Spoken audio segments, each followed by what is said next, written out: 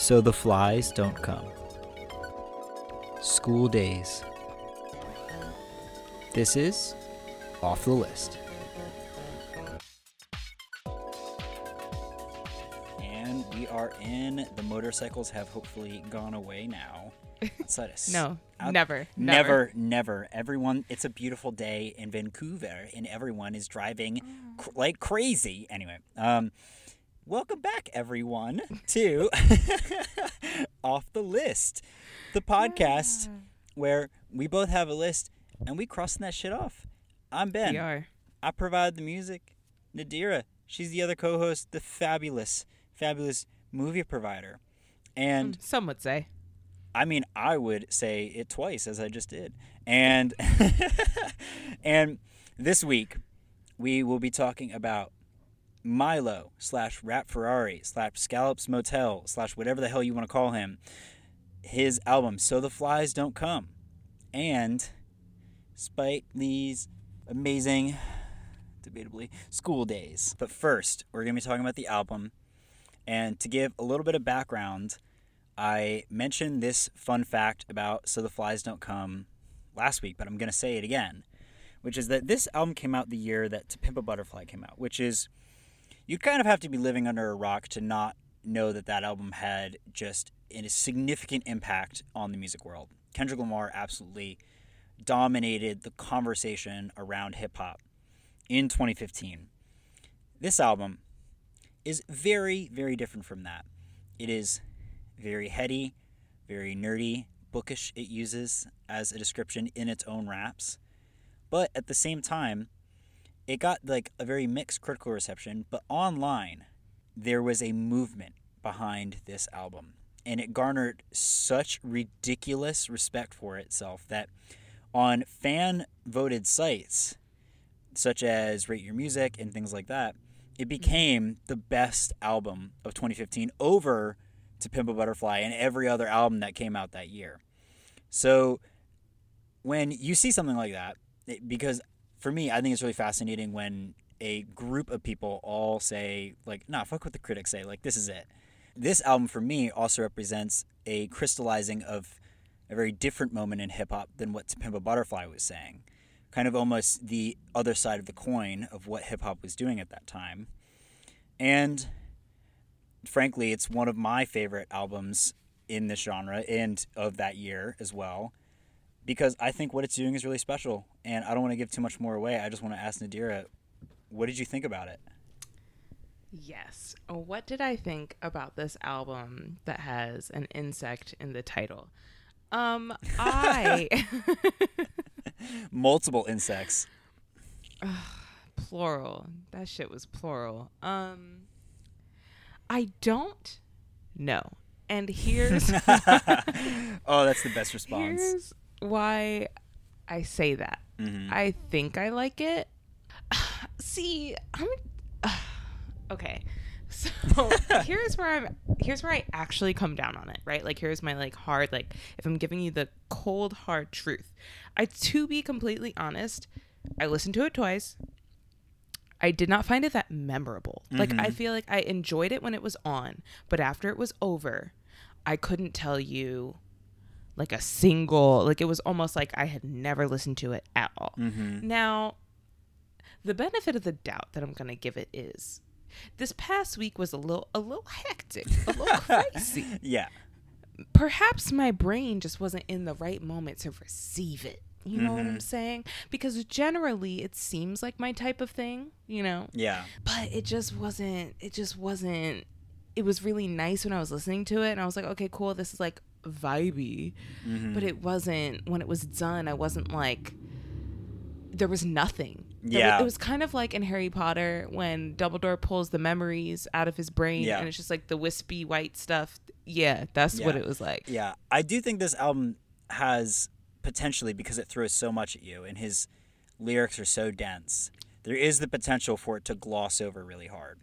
Yeah, I mean, I feel like it was less of a glossing over and more of wasn't something that like really got me into it in the first place. You know what I mean? Like, there wasn't that like one song or one line that hooked me to get me to really, really zero in. Whereas I feel like other albums we've listened to for better and for worse, because some of them was like, I'm zeroed in and I would like to not be. Yeah. Because I'm scared. AKA death grips.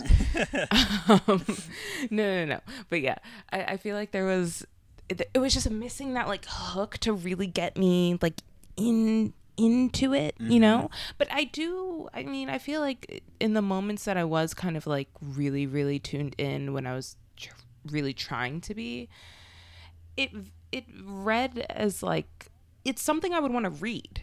You know what I mean? Like it was like, oh, this seems like nice poetry. I don't think that it being an album like with music is necessarily doing much for me, but like this is cool. I feel like I'm reading a dictionary, but in like a nice poetic way. Yeah. You know, it's and that's, I like dictionaries. Who doesn't like dictionaries? You know. I mean, I fully understand. I will say that for me, I can just think of so many things that hook me into this album in terms of lyrics. My favorite, and maybe my favorite bar ever, like ever, is the line where Milo says, I don't eat sugary foods because I don't have health insurance. This machine runs off of hood magic and endurance. Like, that line on True Nen is one of my favorite bars ever. And that's just like pretty deep in the album in one example. But there's so many moments where he is rapping in this really almost spoken word style. It verges on it at times, and he is throwing, as you said, almost a dictionary at you, where there are these really complex words that he is somehow fitting in between. Like, he'll rhyme a word like eudaimonia in the same phrase that he'll use like McDonald's. He has this really interesting style of putting a really complex idea or concept and reducing it down to our actual experiences on a day-to-day basis. And what I think this album represents, and why I picked it specifically, is because this movement of, he literally says art rap on the album, where in that amazing line, you know, Mike called it art rap so that you wouldn't think it was hostile. And this movement of art rap, which is a kind of like style of hip hop where it's a lot more dejected, lower flows, more nocturnal or hypnagogic almost at times beats you could use as a descriptor. Like, this whole genre came to, in my opinion, almost a head with this album, where you had a kind of just lightning in a bottle moment where everything they did on this project was spectacular. Milo had been putting out projects for years and people had been loving them, but this one, just everyone who was into this scene collectively said, no, this album is like everything that is amazing about the scene crystallized. And it's fascinating because the scene has shifted so much since this album came out. It's almost like it has remained the high watermark of that moment, and now it's shifted more towards the Pink Sifus and the Mikes of the world instead of the Milos and the Open Mike Eagles.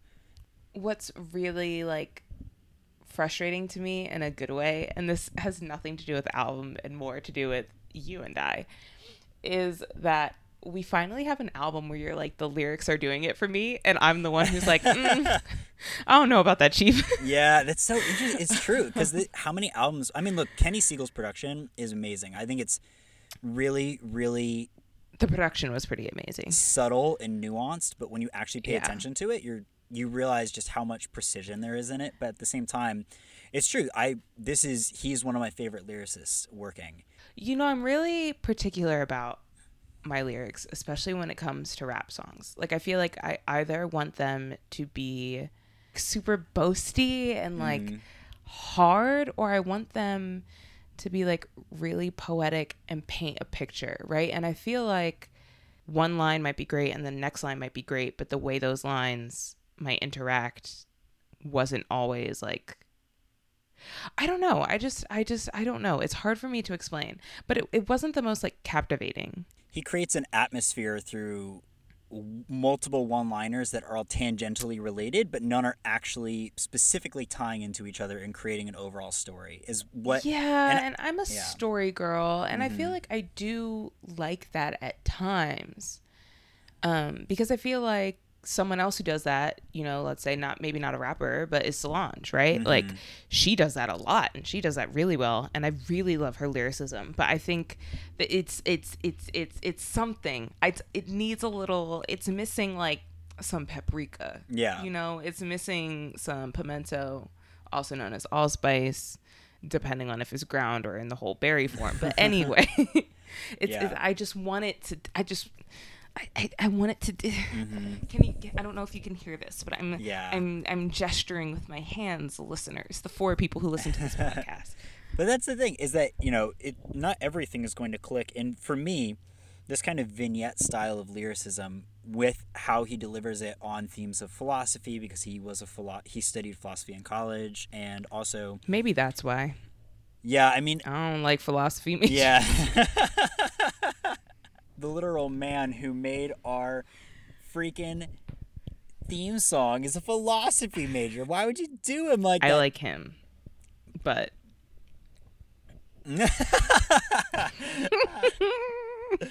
It's true. I will also add some like weird other fun facts about this album.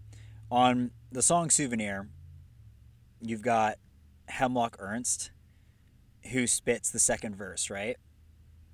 Mm-hmm. And he spits a really heady verse talking about Murakami and all these weird ass things. And then I remember being like, wow, I wonder who this rapper is. It's the singer of Future Islands, aka the guy who's freaking Seasons Change, or for the TikTok heads, like running away is easy. Is a leaving us hard. That's the one that's, I mean, it's that's the better one, to be completely honest. Yeah. And so he's on this album, but again, he doesn't sing. He raps like a really weird, heady, introspective verse. And then you've got Open Mike Eagle on this project in relation to the Hellfire Club, which is the kind of art collective that they had set up earlier. And Open Mike Eagle is referenced, I think it's like 17 times on this album before he shows up. Like, it's a really large number of Milo just being like referencing Mike in his bars. And then finally when he shows up, he just again gives one of the weirdest verses of his entire career, which for Open Mike Eagle is quite the feat. But just like literally ending it by being like, hibiscus flower, ow. Just it's like one of the weirdest verses ever. And those are two of the features that I feel like highlight some of the weirder parts of this album. Yeah, man. To be fair, like the person who's really winning right now is him. So, because we're sitting here talking and he's just making all the money from all of our little debates about which is better and what we like. I can't believe he spelled Ferrari that way, though. That really makes me want to. It ends in an A, y'all. It ends in an A. And as someone who has taken Italian, 3 semesters of it, might I add, that ain't no Italian spelling of Ferrari. The normal spelling of Ferrari is the Italian spelling of Ferrari. Maybe I'm wrong. If I'm wrong, I'll totally eat my words here. Okay. Well, you know what? For his sake, I'm going to pray that you're wrong, because he's made an enemy if you're not. All right. Time to move on. Whether we're moving forward is unclear, but we are moving, and we are moving to Spike Lee's second Spike Lee joint, School Days, which was released in 1988, directed, written, and produced by none other than Spike Lee himself, starring Spike Lee himself and other like super famous and prolific Black actors and actresses at the time, including Giancarlo Esposito, one of my personal favorites of all time, Lawrence Fishburne, Tisha Campbell, Kadeem Hardison, Bill Nunn, also one of my favorites of all time, rest in peace, Radio Raheem, Roger Guinevere Smith, Jasmine Guy, Whitley, you know, it's everything. All the people, all the times. It is one of the most formative, if not the most formative, depictions of life at a historically Black college and or university, also known as an HBCU, which I'm hoping you knew.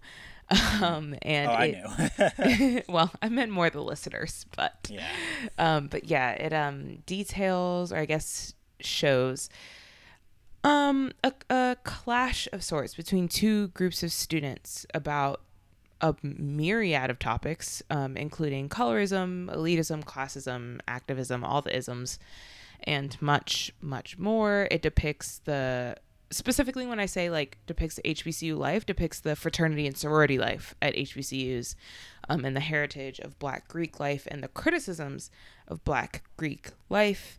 And I mean, I think that's all I can do in terms of an overview. Mm-hmm. So yeah, Ben, just generally at first, and then we can like dive in deeper. What did you think of this film? So, similarly to how you had been waiting Yes, give it to to hit me. me with that Yes. sentence, I did not like this movie. Yes, and love that. I feel kind of bad about it because I like really respect Spike like Lee, and I really respect what he is trying to do in this movie. And at times, when you like don't know enough about something to like that you know that you don't know enough about something, so you're like, I don't like it, but I feel bad not liking it because am I just not getting Yeah. it? There's a Yeah. little bit of that there, but first I want to just like praise the film for a couple things that I did think were awesome and kind of. So I want to praise it for a couple of things that I think are great, and I really respect the film for doing. And the first is that it feels like it is a Black movie that does not give a fuck about a white audience. At And all. and At fucking all. yeah, at fucking all. And I love that. I love the idea of a movie made by pretty much there probably are white people like somewhere behind the scenes, but no one visible in this Yeah. movie is white.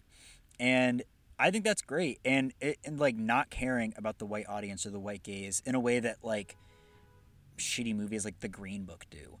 I think that it has such a really great understanding of aesthetic and how it creates the time period and the atmosphere of the college. I think those are all great. However, while I was watching it, I had a couple of major complaints. The first is that why is it so long and every character is so one-dimensional? And I mean that to say that like I didn't feel like I really got any really complex or deeply nuanced characters, despite the fact this movie is like 2 hours long. He had so much time to tell a story, and I didn't feel like any of the characters really hit me beyond like their immediate impression. Especially for the woman, might I add, which is Yes. criticism that Spike Lee, besides Crooklyn, and maybe even She's Gotta Have It, but I think even that, like Spike Lee is known for not writing good female characters. Continue. Yes. So that was my first major criticism. My second major criticism was that a lot of times, while I enjoyed the aesthetic choices that the movie would make, like I thought they were performed well, it felt like he was doing so many different concepts and ideas that I didn't know what this movie was trying to be. An example being that there would be a scene where there's this really, instead of like showing a cat fight between these two sororities, they have this dance scene. And it's really long and it's really played out. But it feels so random at the same time. Like it's really awesome to watch how talented they are, but it doesn't really feel like it like narratively fits to me. And that's similarly with the ending of the movie where I'm just kind of like I don't get I get what they're trying to do, but like why are they doing it this way? Like there's just so many like artistic narrative choices that he takes that don't feel like they all lead up to one greater piece and instead are just trying to make this like mosaic that I feel like just fits like in like an awkward jumbly way. Yeah. Okay, so first of all, abandon the they. It's a he, and it's Spike Lee alone. And I think Yeah. what is commonly said about it and agreed is like you can tell how formative it is in terms of telling or showing a specific aspect of the Black experience. But there are a lot of things about it that I mean, even at the time, just like are questionable. My favorite thing about Spike Lee, and it doesn't always work out or it's not always pleasant, is he's not afraid. He's so brave. He's not afraid to have work, even though it can be like woefully misguided, as this is sometimes. But he's not afraid to like talk about the more negative customs, aspects, beliefs that exist in the Black community. And he's not afraid to have Black people disagree with each other very vocally and like very assuredly. And I think that this movie, what I like about it, even though it's handled in, like you were saying, like a very simplified way, like it doesn't have that many layers, like a lot of the characters are incredibly one-dimensional, and a lot of the viewpoints that they are arguing for are argued for in a very one-dimensional way or with one-dimensional reasons. But like these are important conversations and important questions that needed to be had and needed to be asked. With that being said, I think just first of all, I think my biggest criticism of this film is the way all of the women are treated all of the time ever. Like the conversation that they try to have, like the whole setup, and especially with that musical number, which I love that musical number so fucking much. Even when they have that, it's still like so one-dimensional. And I just hate, and I mean, something so fucking horrible happens in this film to one of the girls. Yeah. And it's like only one character gets upset about it, and we don't even explore that much. You know what I mean? Like it's so shallow. Like, oh, she just goes through all this really, really deep fucking trauma and this horrible shit just for like two characters to like finally have that tension pop. Can I also say, like, not only is that moment horrific, like I really, it's so bad. I couldn't believe that he was going that way. Like I kept thinking he was gonna pump the brakes at some point, and then he just didn't. Oh my god! And maybe and you might disagree with this, but like I don't, as an actor, I don't feel like Spike Lee has the emotional range to even carry that scene. And so because he is such a like integral part of how shitty that scene is, because his acting is so fucking flat, and he's like I ain't a virgin no more, and I'm just like, God, why are you saying it like he's really not that good of an actor, especially when you compare him to people like Tisha Campbell, who is phenomenal, and Giancarlo Esposito, who is phenomenal. He's so good in this movie. So good at being so fucking bad in this movie, and not in a way that's like the Breaking Bad so good at being bad, where you're like, oh, like, you know, Gustavo Fring, like, love him, one of my favorite villains of all time, which he is. This is like, he's so convincing because you know this guy, like, you know this guy who would do this thing, who has said this stuff, and he's so convincing. And then you have fucking Spike Lee. It's he just can't hold the candle next to it. And with even like if that scene was acted well, we would still be cringing at it. The fact that Spike Lee butchers it in addition just makes it like nearly unwatchable. Yeah. I do have to say that one of the things I liked about it, I do actually really like the character of Lawrence Fishburne. I feel like he's the least one-dimensional out of all of them, even though he's not that well fleshed out.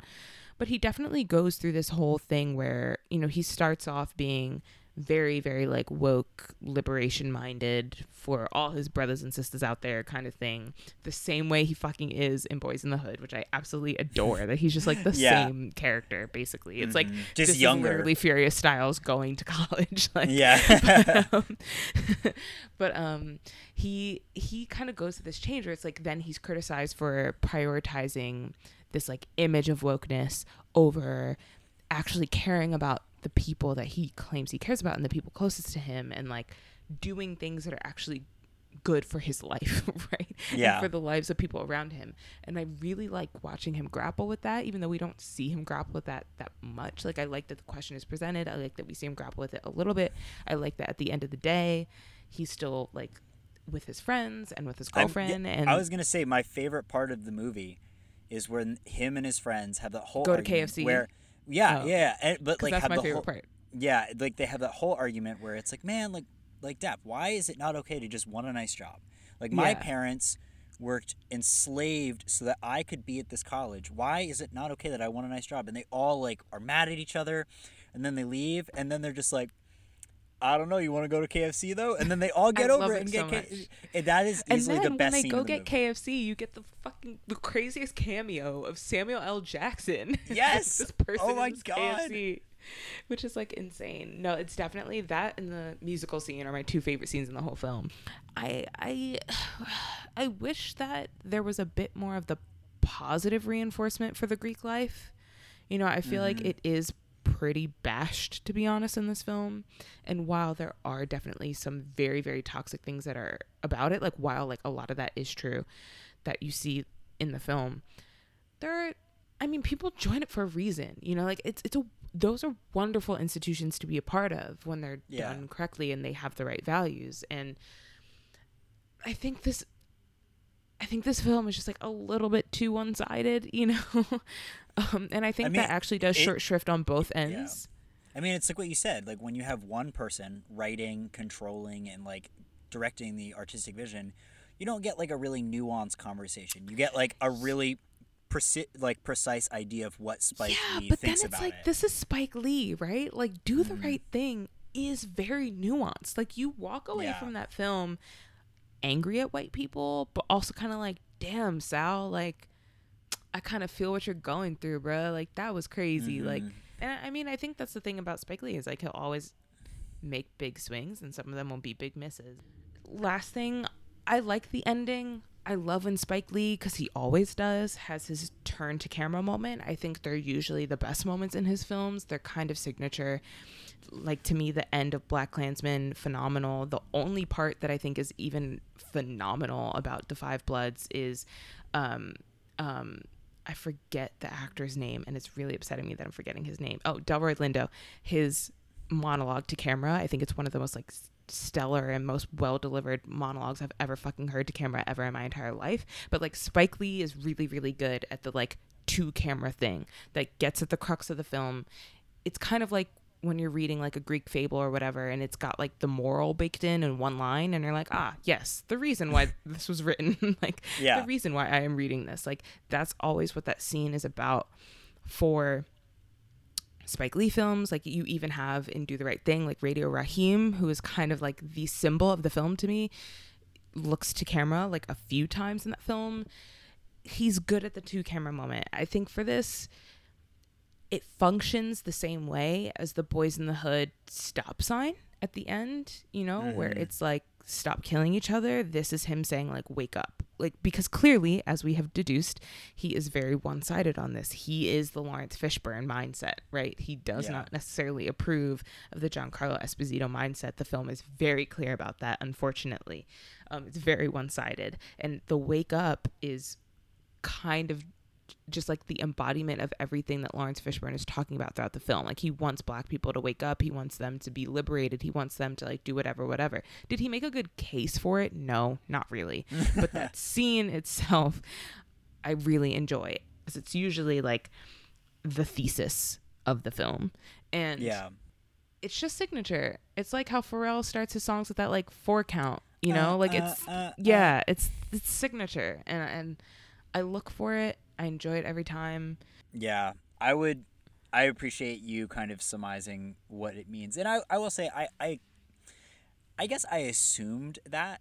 Like, I knew what he was getting at, but it just frustrated me because, unlike Do the Right Thing, where I felt like I really understood what he was saying in the come to camera moment, because of all of the baggage of the film, it Yeah. really weighed down what that moment could have meant and how much it could have, really emphasized and put a pin in what it was trying to say. Yeah, and again, I would like to point out that that moment is somewhat spurred on again by this traumatic situation that not just, I mean, I'm trying to think of the better word than happens, but like happens to this girl. And it's again like when I think about that too, I just get angry because it's like he literally like used her trauma for nothing other than this like half-baked statement throughout the film or like some sort of enlightenment for these male characters. And that to me is like, don't know if I could ever forgive him for that entirely, but I don't know. People grow, I guess. I hope. All right. On that note, cool. Well, move on to next episode. Which is going to be very different. Thank God. Yeah, way fucking lighter. Jesus Christ. Yeah. But do you want to talk about the movie first? Yeah. So we did it again this way. By the way, I still haven't come to any consensus about whether I think the album and the film this episode worked well together. I feel like they didn't clash, but they didn't mesh. They just kind of both exist. Yeah. I don't know. But yeah, for next episode, we did another one where I send a trailer and Ben chooses an album based on the trailer instead of the opposite way around of me basing the film off an album or artist. And I sent him the trailer to the iconic, and I cannot express just how iconic this film is. Like, I will be sending Ben like viewing materials to watch after he's watched the film to fully grasp how iconic this film is. But the iconic film Clueless, I don't know if it started this, but I think it did start this trend, which is one of my absolute favorite trends on record, of like mid to late 90s, early 2000s teen rom-coms that are adaptations of classic literature. So Clueless is actually an adaptation of Emma. I think it does a really good job of like towing that line, from what I understand, because I have not personally read Emma, but I think it does a really good job of like towing that line but still adapting it to, a more modern situation. There's so much more I would love to say about Clueless, but I suggested Clueless and he chose for me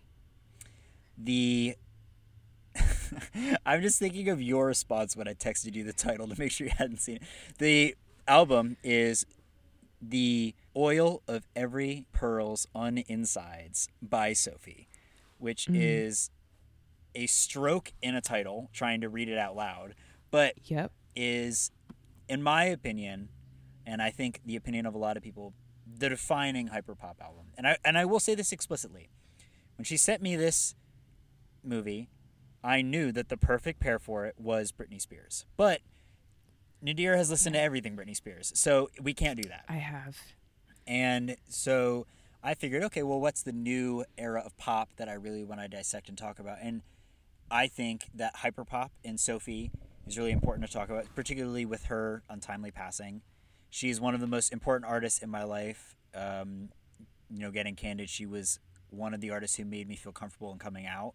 So I have a lot of opinions on this album and a lot of thoughts, but I think it will be a really, maybe not like one-to-one pair with Clueless, but like it will kind of show the mutation of pop culture. Yeah, like an evolution. And this evolution, and not so much just like an exact pair. But yeah, I mean, I'm so excited to talk about this album, and I'm also excited to learn what the hell I've been missing with this movie, because clearly I've made a mistake somewhere. I made a mistake every day of my life having not seen it previously. I'm not even sure if you'll enjoy it, but just as a basis of understanding American teen culture now, like it's I'm surprised you've even made it this far. Like, maybe it will just explain why high school was miserable for me.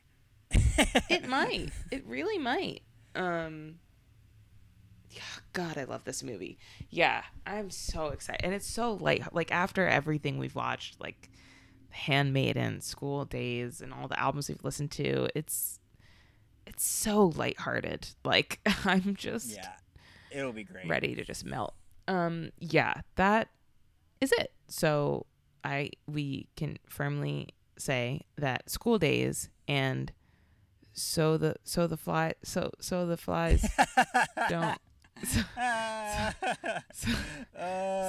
don't come. So the flies don't come. I got there.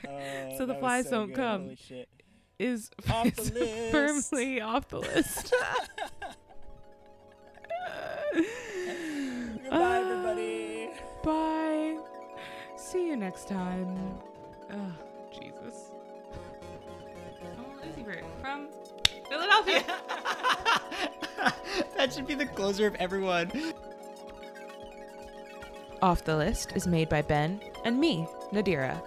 Our artwork is by Rebecca Pearson, and our music is by Cedric Hawkeyes.